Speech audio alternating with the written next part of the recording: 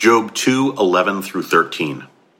Now when Job's three friends, Eliphaz the Temanite, Bildad the Shuhite, and Zophar the Naamathite, heard about all this adversity that had happened to him, each of them came from his home.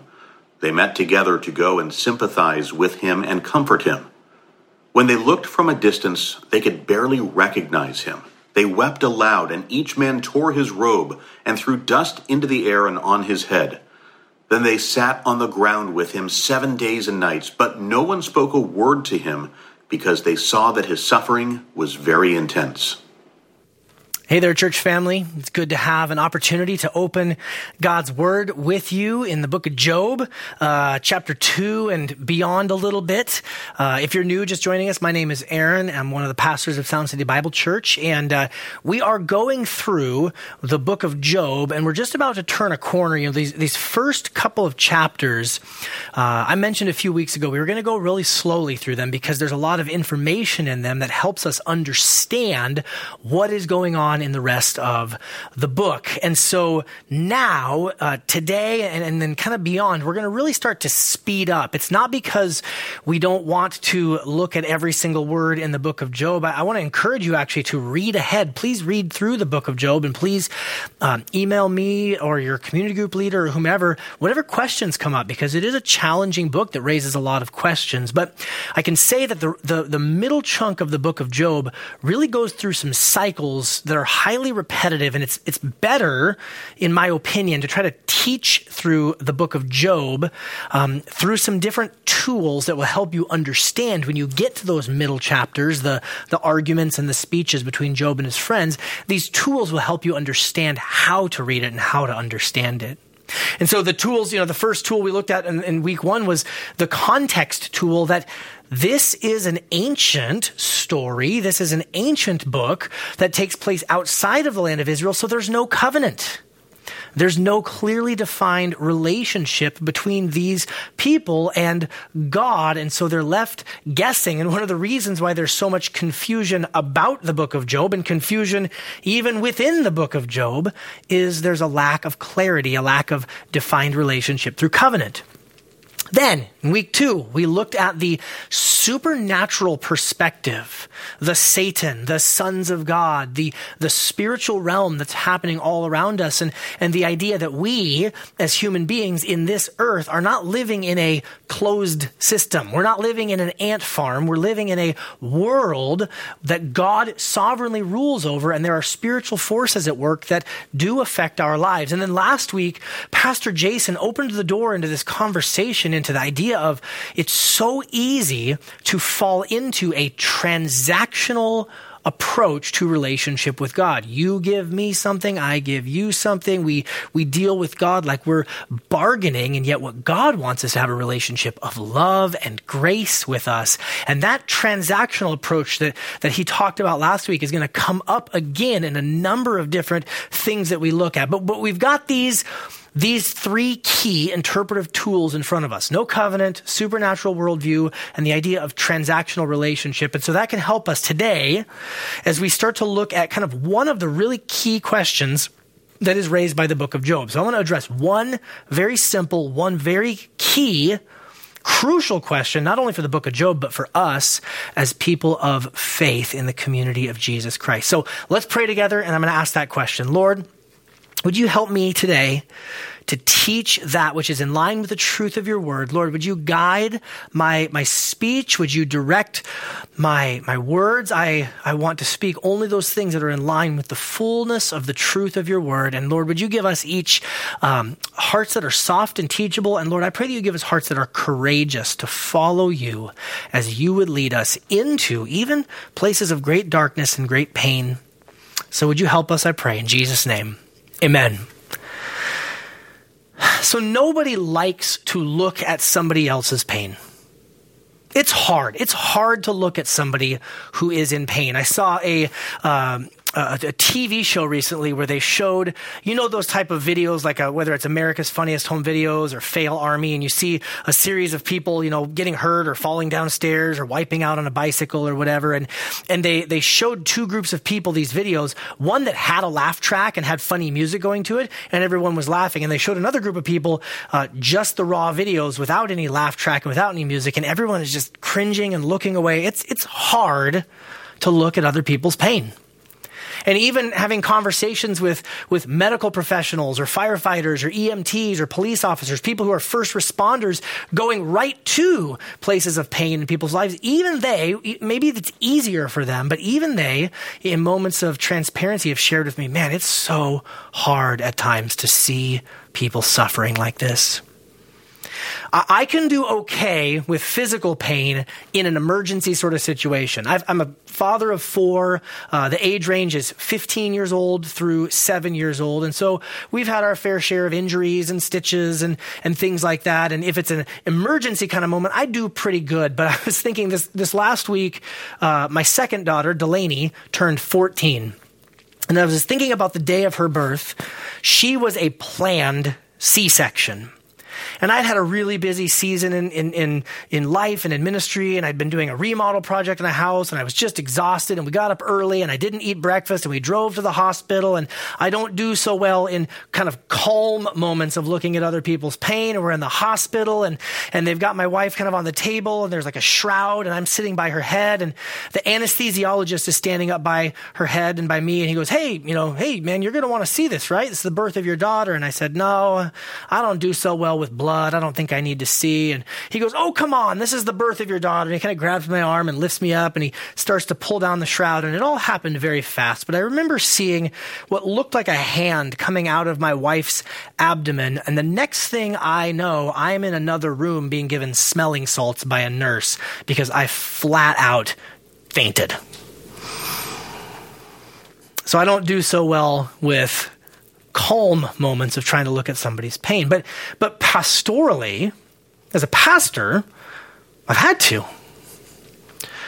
I've had to sit in hospital rooms with people who have gone through tremendous, life-altering pain. And it's hard, but that's what God's called me to do. And I've even had the tragic weight and privilege of 3 different times being in the hospital with somebody, or being in the home with somebody, I should say, in hospice or their home, mere hours before they passed from this life into the next.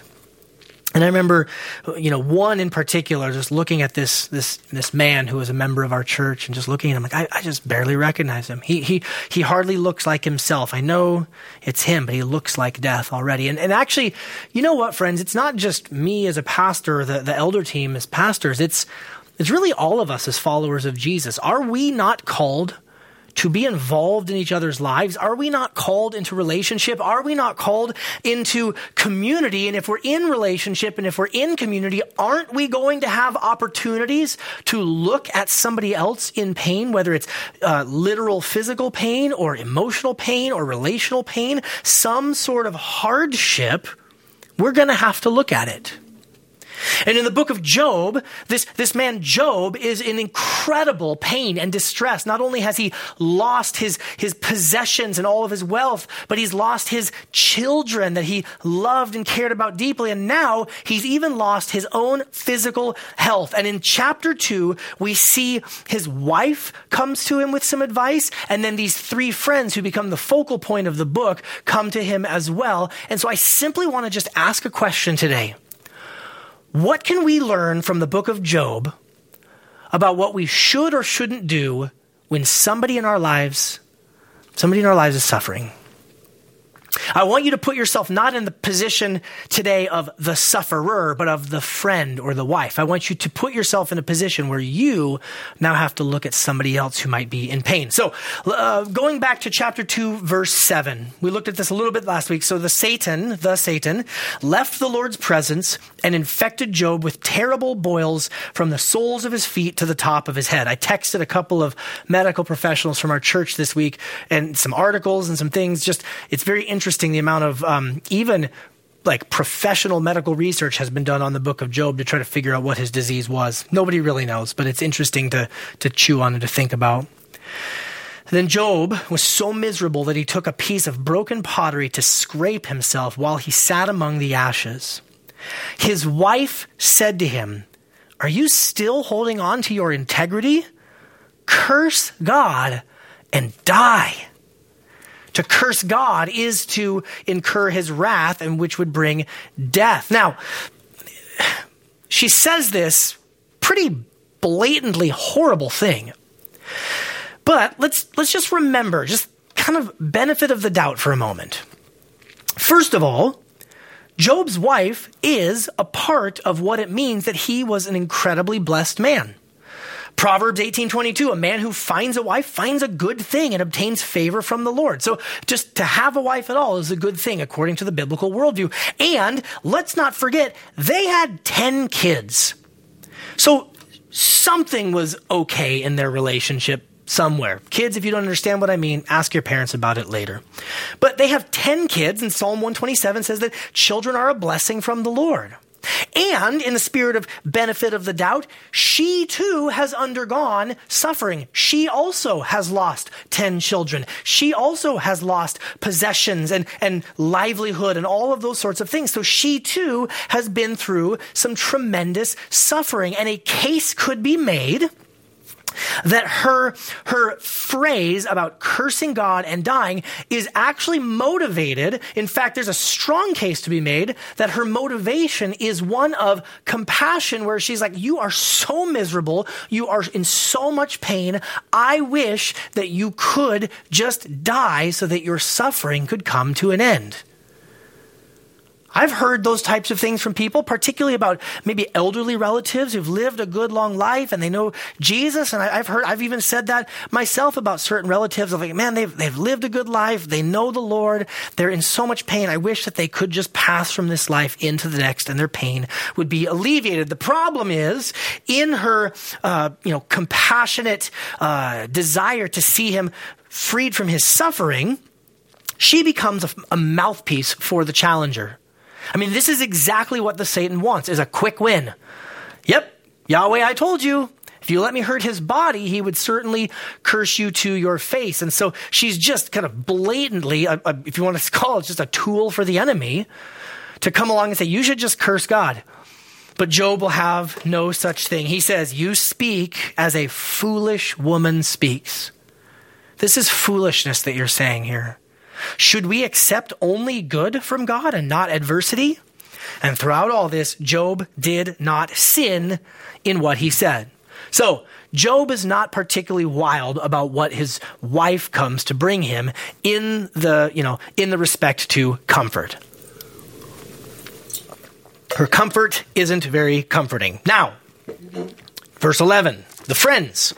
When Job's 3 friends, Eliphaz the Temanite, Bildad the Shuhite, and Zophar the Naamathite, heard about all this adversity that had happened to him, each of them came together from his home. And now you have to think, this is not in the days of the internet, so communication is not going out instantly. And however they got word, and they had to prepare things, and they had to travel. In chapter 7, Job talks about how he wasted away for many months. And so his suffering is not just it's not just a day, it's an ongoing, prolonged period of months, possibly even years worth of physical suffering.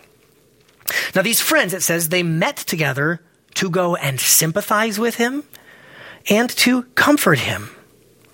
When they looked from a distance, they could barely recognize him.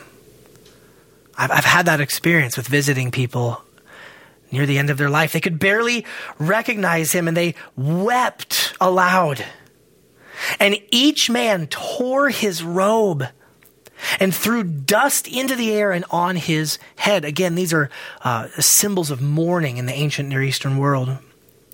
And then they sat on the ground with him. They got down on the ground with him for 7 days and 7 nights, but no one spoke a word to him because they saw that his suffering was very intense. Okay, a few things about these friends, because we are going to be focused over these next few weeks on the friends and their theology. And I'll get into their theology a little bit more in weeks to come. But for right now, let's look at a few things. Number one, there's these 3 friends, but Eliphaz stands kind of as the ringleader or even as the figurehead. He's named first, which is always important in biblical literature. He speaks first when they get into these cycles of speeches. He's always the first one to speak. And actually, if you go to the end of the book of Job in chapter 42, he is by name corrected by God. God says, I am angry with you and your 2 friends. So Eliphaz kind of stands as the singular representative. Eliphaz the Temanite. Eliphaz from the city of Teman.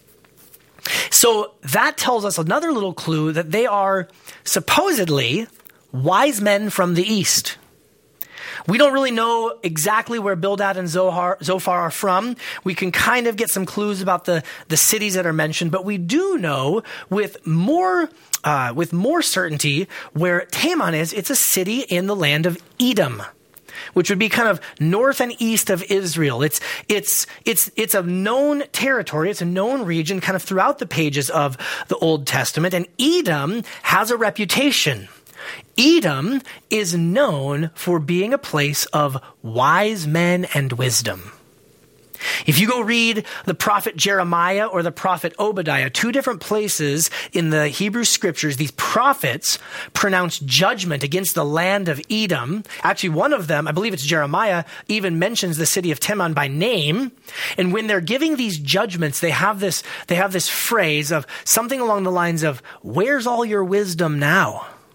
When the judgment of God comes, where are all your wise men? Where's all of your wisdom? And so we're to understand these 3 men should be coming with great wisdom to share with Job. That's another key that's coming up that we'll get to more. I don't want to get too far off this, but let's give these friends a benefit of the doubt. I know that if you're familiar with Job, you know that things are not going to go particularly well, but give them the benefit of the doubt. At least they came.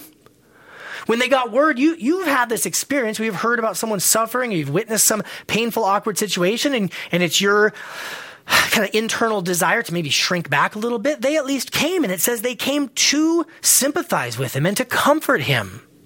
They wept aloud. They joined him in the tearing of their clothes and throwing dirt in the air and on their heads. They stayed with him. They didn't just, drop off some enchiladas and then leave. They stayed. They sat with him.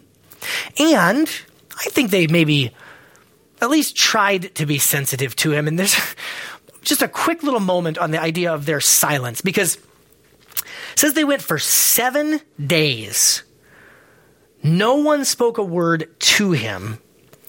And the reason why is they saw that his suffering was very intense. And so this idea of being silent, they went to the suffering guy and they were just silent for a long time. There's a couple of perspectives on it. Number one, probably the most common or the most popular perspective that you'll hear is it was an act of kindness for them to just be quiet, to just listen, to just weep with the one who's weeping, and to just not try to say too much. There's another perspective, though, when you start to look at some of the clues there in the text, that their silence is almost like they're treating Job as if he were already dead.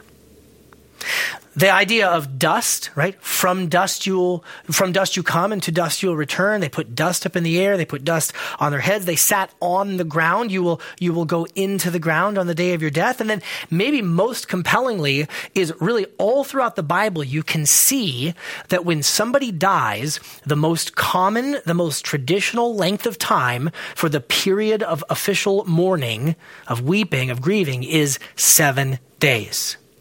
A traditional 7-day period of mourning. A case could be made, another perspective could be that in their silence, they're treating Job as though he were already as good as dead.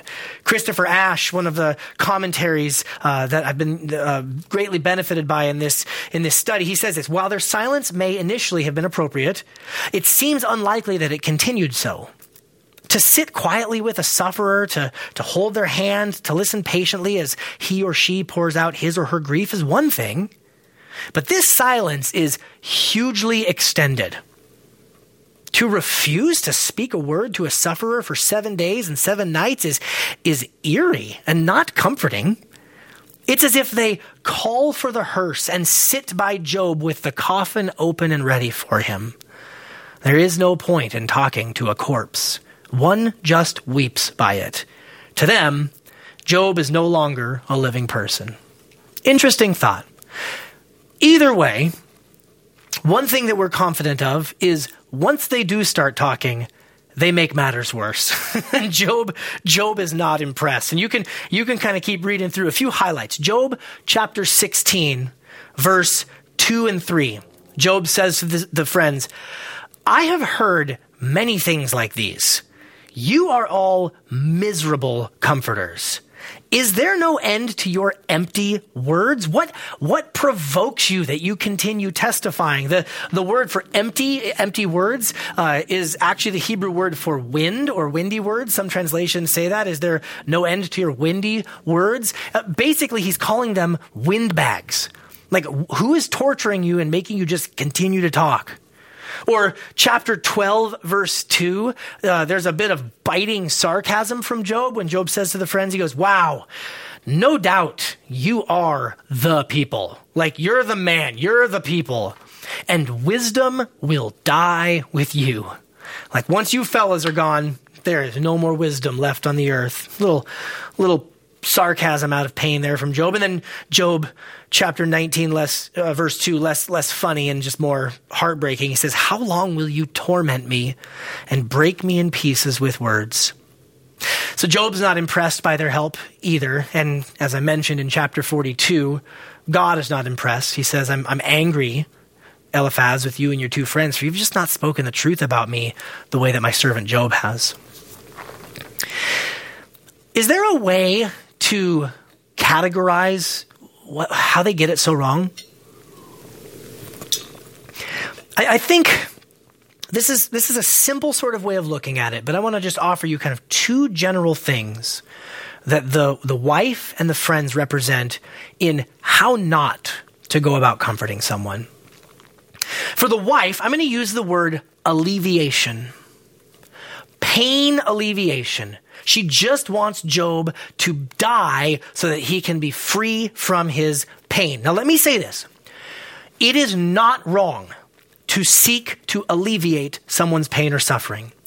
The book of Proverbs, also wisdom literature, says, give strong drink to the one who is perishing and wine to those in bitter distress. Let them drink and forget their poverty and remember their misery no more. This, by the way, is the same book of Proverbs that warns about the many dangers of alcohol, says there's a purpose for it to help numb the pain for somebody who's like in great distress. For us, maybe the most a close parallel might be, look, somebody is really hurting and really suffering. They need medicine. We have ways that we can help alleviate people's pain and people's suffering. It is not a sin to seek to alleviate someone's pain, but it is not okay to do something sinful to alleviate that pain.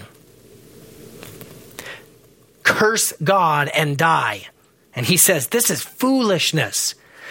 That is not a way that we as covenant people of God are to alleviate pain. There are things that are in bounds, but how many of you know, whether it's your own life or the people that you've been around, when someone is in pain, when someone is hurting, it is far too easy to run to sinful things in order to alleviate that pain. There's a difference between, seeking to find some solace and find some comfort and then running into sin.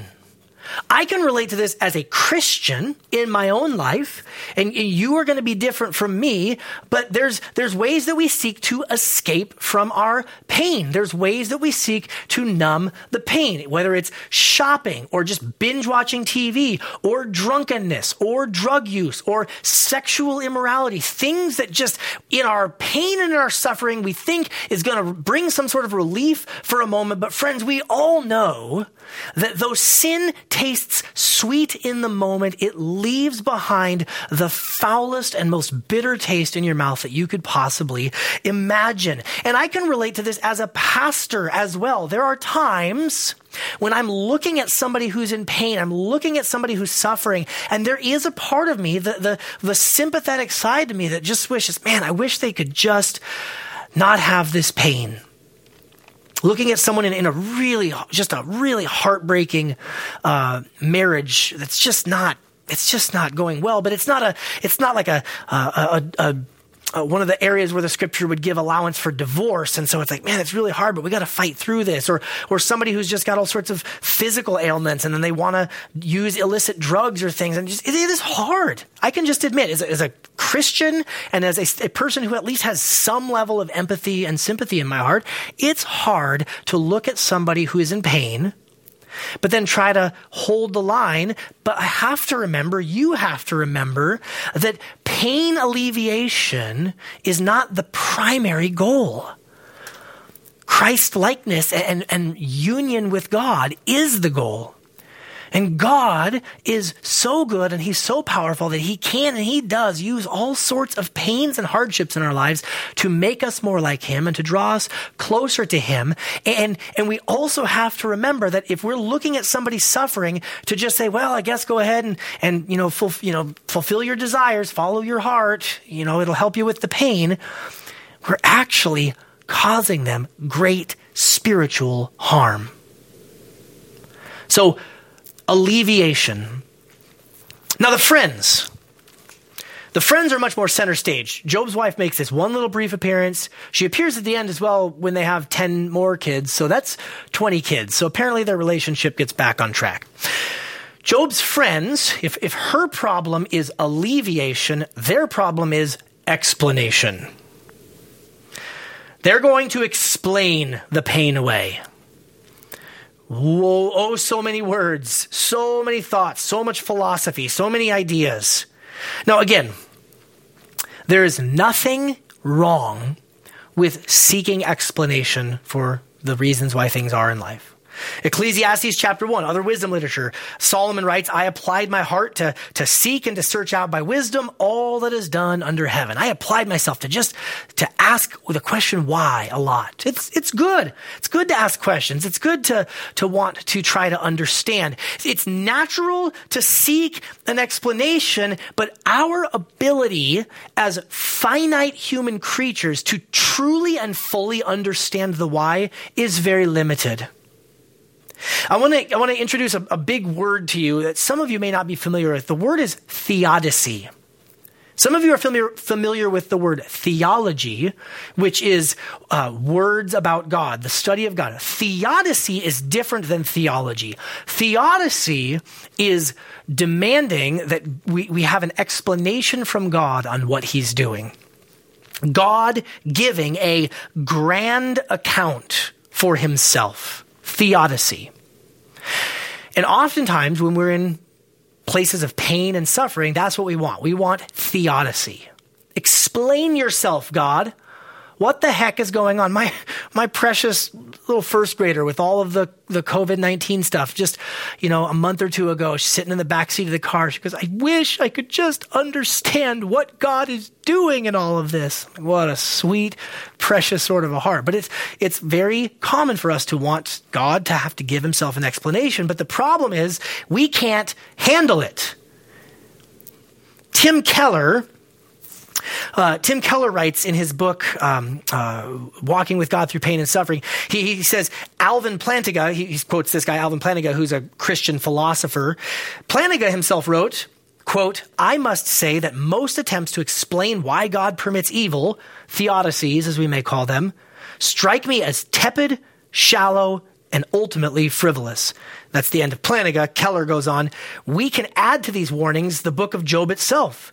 Surely one of the messages, as we will see, is that it is both futile and inappropriate to assume that any human mind could comprehend all the reasons God might have for any instance of pain and sorrow, let alone for all evil. And it may be that the Bible itself warns us not to try to construct these theories. It is not wrong to ask why, friends. It's not. It's not wrong to ask why. But it is wrong to assume that you could actually comprehend and understand all of what is going on in God's ruling of the universe. It's a meager analogy.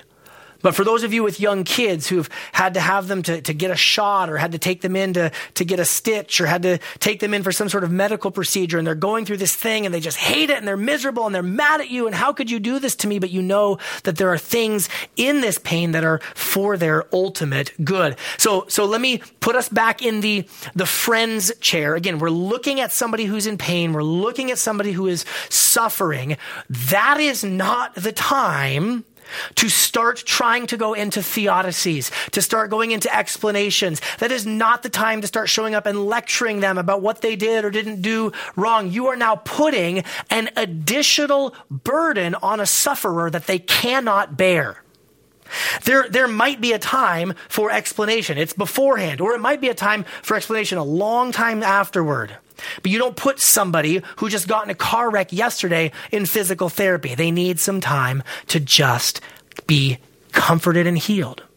And so I want to ask you, which one of these two ditches would you maybe gravitate toward? If there's this ditch of alleviation, some of you are more, you're more emotional.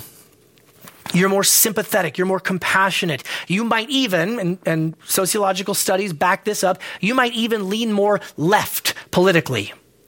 And you might be tempted to go to this ditch of lowering the standards of what God says is right and wrong because in your sympathy, you feel like you want to help someone. Well, they're just miserable. Why can't they just, be with who they want to be with? Why can't they just, ingest what they want to ingest? Why can't they just do those things? Because your sympathy is leading you to a false version of pain alleviation. Now, on the other side, some of you, you're a little more what we might say left-brained, even though that's really a fallacy. You're more logical. You're more, detail-oriented or thoughtful or more linear. You're maybe less empathetic. And again, sociologically, you might lean a little bit more right on the political sort of spectrum. And when you see problems, you want to come in with all the empathy of a porcupine and just come in like, well, let's just, figure this out. Let me solve and let me talk to you about, you shouldn't have done that. Obviously, it's some of you parents, this temptation. Your kid, does something dumb and then they're weeping and they're crying. Like, what did I tell you about writing a cardboard box down the stairs? It's like, not right now. Just give them a hug. You can lecture them in 15 minutes. It'll be okay. But right now is the time to enter into love or compassion. So which ditch might you be more prone to? Which side might you fall into when it comes to relating to people in pain? Now, I want to push pause for a minute here. I want to push pause because if I'm being honest, we've kind of teased out of Job maybe as much as we can at this moment. But as Christians, there's more that needs to be said. Because though Job's suffering is very great, we are aware of an even greater suffering. The prophet Isaiah writes before Jesus comes. He talks about Jesus as a man of sorrows and acquainted with grief, and he writes about him being despised and rejected by men, and he talks about Jesus as one from whom people turn away from. We hide our faces. It's too painful to look at. I like the way the New Living Translation puts it, Isaiah 53:3. We turned our backs on him and looked the other way. He was despised and we did not care. You have never looked upon someone who has suffered as much as Jesus of Nazareth. That includes Job. That includes the person that you know who has suffered the most. You've never been a witness of suffering as much as we have witnessed suffering at the cross of Jesus Christ. Because at the cross, Jesus took all of our shame upon himself.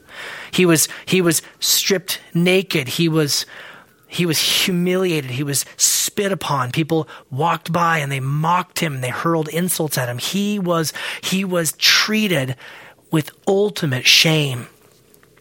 And he had physical pain. He didn't have the boils of Job, but he did have the flesh whipped from his back and a crown of thorns embedded in his scalp and nails driven through his hands and through his feet. He underwent tremendous physical suffering. He underwent relational suffering as friends and disciples and family members all fled and turned away from him. And then the deepest suffering of all, the relational, spiritual suffering of his Father turning his back upon him. And Jesus did all of this to redeem fallen humanity. And when presented with these couple of ditches that I've presented before you today, Jesus did not go down either one. Jesus had an opportunity to go down the path of pain alleviation. He was offered in Matthew chapter 26, Matthew chapter 27, he was offered wine to drink. Wine that would have helped numb the pain. Something that even the book of Proverbs said is allowable to do. And yet Jesus did not taste the wine that was offered to him by the soldiers, because just a chapter earlier in Matthew 26, he asked the Father if it would be possible to not drink the cup of the wine of God's wrath. And yet he said, "Not my will, but yours be done." Jesus did not taste the wine of pain alleviation. Instead, he drank the full strength wine of the wrath of God, the wrath that you and I deserve for our sin and foolishness and rebellion. And Jesus did ask the question why on the cross. Matthew chapter 27, verse 46, he cried out in a loud voice, "Ele, Ele, lama sabachthani," that is, my God, why have you forsaken me? Again, it is natural to want to seek an explanation, and yet 2 verses later, Jesus cried out with a loud voice, and the scripture says he yielded up his very spirit to his Father. That Jesus did not give in to the temptation to demand a full explanation right then and there from his Father. He trusted his Father and did not go down the path of explanation. Jesus suffered for us. We often talk about it in this way, that Jesus suffered for us so that we could know comfort and when we go through suffering and hardship. And that is absolutely true. But think about it from the other lens, the lens that we've been looking at things today, that Jesus suffered and died so that we can look upon other people who are suffering and in pain with compassion that comes from Jesus himself. Because you've never looked at any suffering as horrific as the suffering of Jesus Christ. And maybe, might I humbly suggest, that one of the reasons you might not be very good at helping people when they're suffering is you haven't looked deeply enough at the horrors of the cross. If you've looked at the horrors of the cross, you can then go to your family member or to your friend or the person in your small group in their suffering, and you can say, "Man, they're hurting, they're in pain, but I've looked upon the sufferings of Christ and I've been redeemed by those sufferings, and so God can grant me the courage to run right in and help them." That's what Paul says in 2 Corinthians chapter 1. It says that he talks about God can comfort us in all our affliction so that we might be able to comfort those who are in any kind of affliction through the comfort we ourselves receive from God.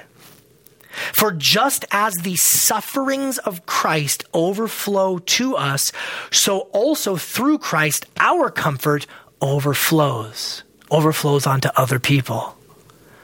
The more you look at the sufferings of Christ, the redemptive sufferings of Christ for you, the more you will be able to just run right in to those who are hurting and in pain. Whether you're naturally good at it or not, whether you're naturally, a wise counselor or not, you will be able to go into the hurts and the pains of others with the mercy of Jesus Christ. So let me do this. Let me just close by offering some practical application. Let me offer some practical application from both from the book of Job, but just other places in the scripture and just kind of life observations. I got 4 do's and 4 don'ts. Okay? And there's much more that could be said, and I want you guys to talk about this this week in your homes and in your small groups. But for now, let me just offer a few thoughts. Number 1, do pray. You can always pray.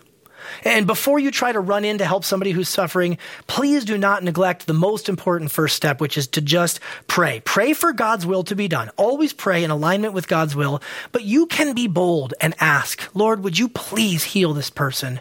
And I would even encourage you, don't say you will pray. Pray. I've tried to make it into a habit when I learn about things, or when people text me things, or I find out stuff, to just whatever I'm doing, to stop right then and there and spend a minute or two just praying to the Lord. Because I'm not always very good at remembering things later on. Number 2, do engage. That's one of the good things we can learn from Job's friends, is they engaged. They made some messes once they got there, but you don't have anything to fear. And you don't have to be the hero, and you don't have to be the savior, but you can engage. You can step into the mess and just be there. And number 3, do speak love. Let's not do the overly long silence of Job's friends. Do speak love. You can say things like, man, I love you. I am so sorry. I know this hurts. God loves you. I'm here for you. And number 4, you can speak love. Don't go into solving, but you do speak love. And number 4, do offer practical help that will alleviate the pain. Do offer practical help that will alleviate the pain. Let me just say, by the way, I've noticed something over the last year or so, year and a half, that I don't exactly know how to fix. If any of you guys can help me fix this, I'm all ears. But I've noticed that a lot of times when somebody's going through a hard time, I will say, or others will say, hey, if you need anything, let me know. And I've just noticed that it feels unfair. It's like I've now put a task on you. I've now given you a chore. Hey, you have to tell me what you want or need. The problem is a lot of times when people are suffering, they don't actually know what they want. So maybe it's just like, hey, what night could I bring you a meal? Or, hey, would it be helpful for me to mow your lawn? Or, hey, here's $300 or whatever. Like just not, hey, here's a bag of clothes I was going to take to Goodwill. Don't give them a chore. Give them money or practical help that will help alleviate their pain. Hey, let me take the kids for a night and you and your spouse can have a date night. Let me just help you in some practical ways, God-honoring ways to help alleviate the pain. 4 don'ts. Number 1, do not try to solve the problem. There's a time to build up your theology and even to dip your toes into certain types of theodicies, and that is not in the middle of a big giant crisis. You do that stuff beforehand or a long time after. Don't go in, just listen. By the way, this can be really hard for some of you, fixers, particularly you fixers. The person who's suffering might say some not good things. It's pretty common. They might say some things that, raise your eyebrows, freak you out a little bit.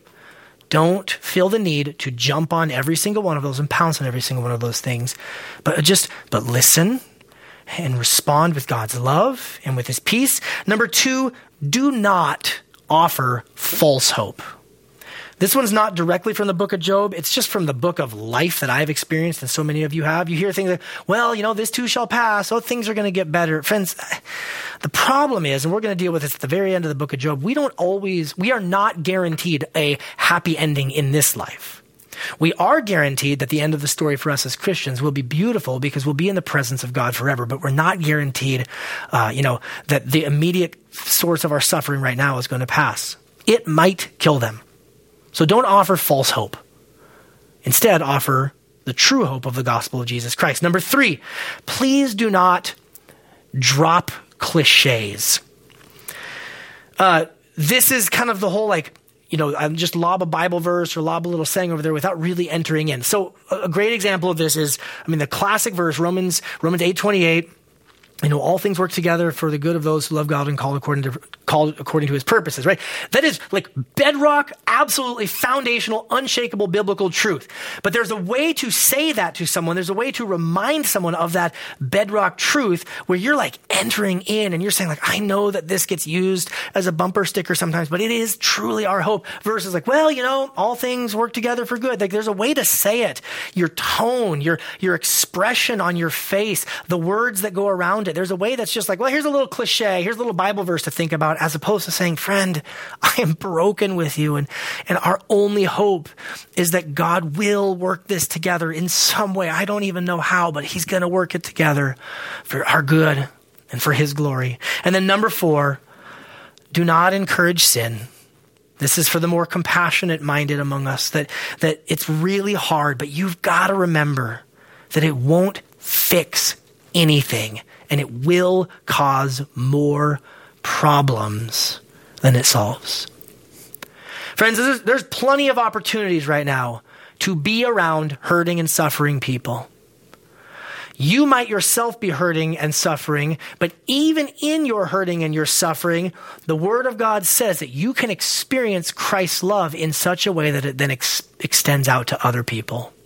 And so my prayer is that God will make us as individuals, God will make us as a church community wiser than Job's wife and friends, wiser than the world, about how we can enter into the hurt and the pains of others and offer them the comfort of Christ. Lord, would you let that be true about us as a church community? Would you help us to love each other well?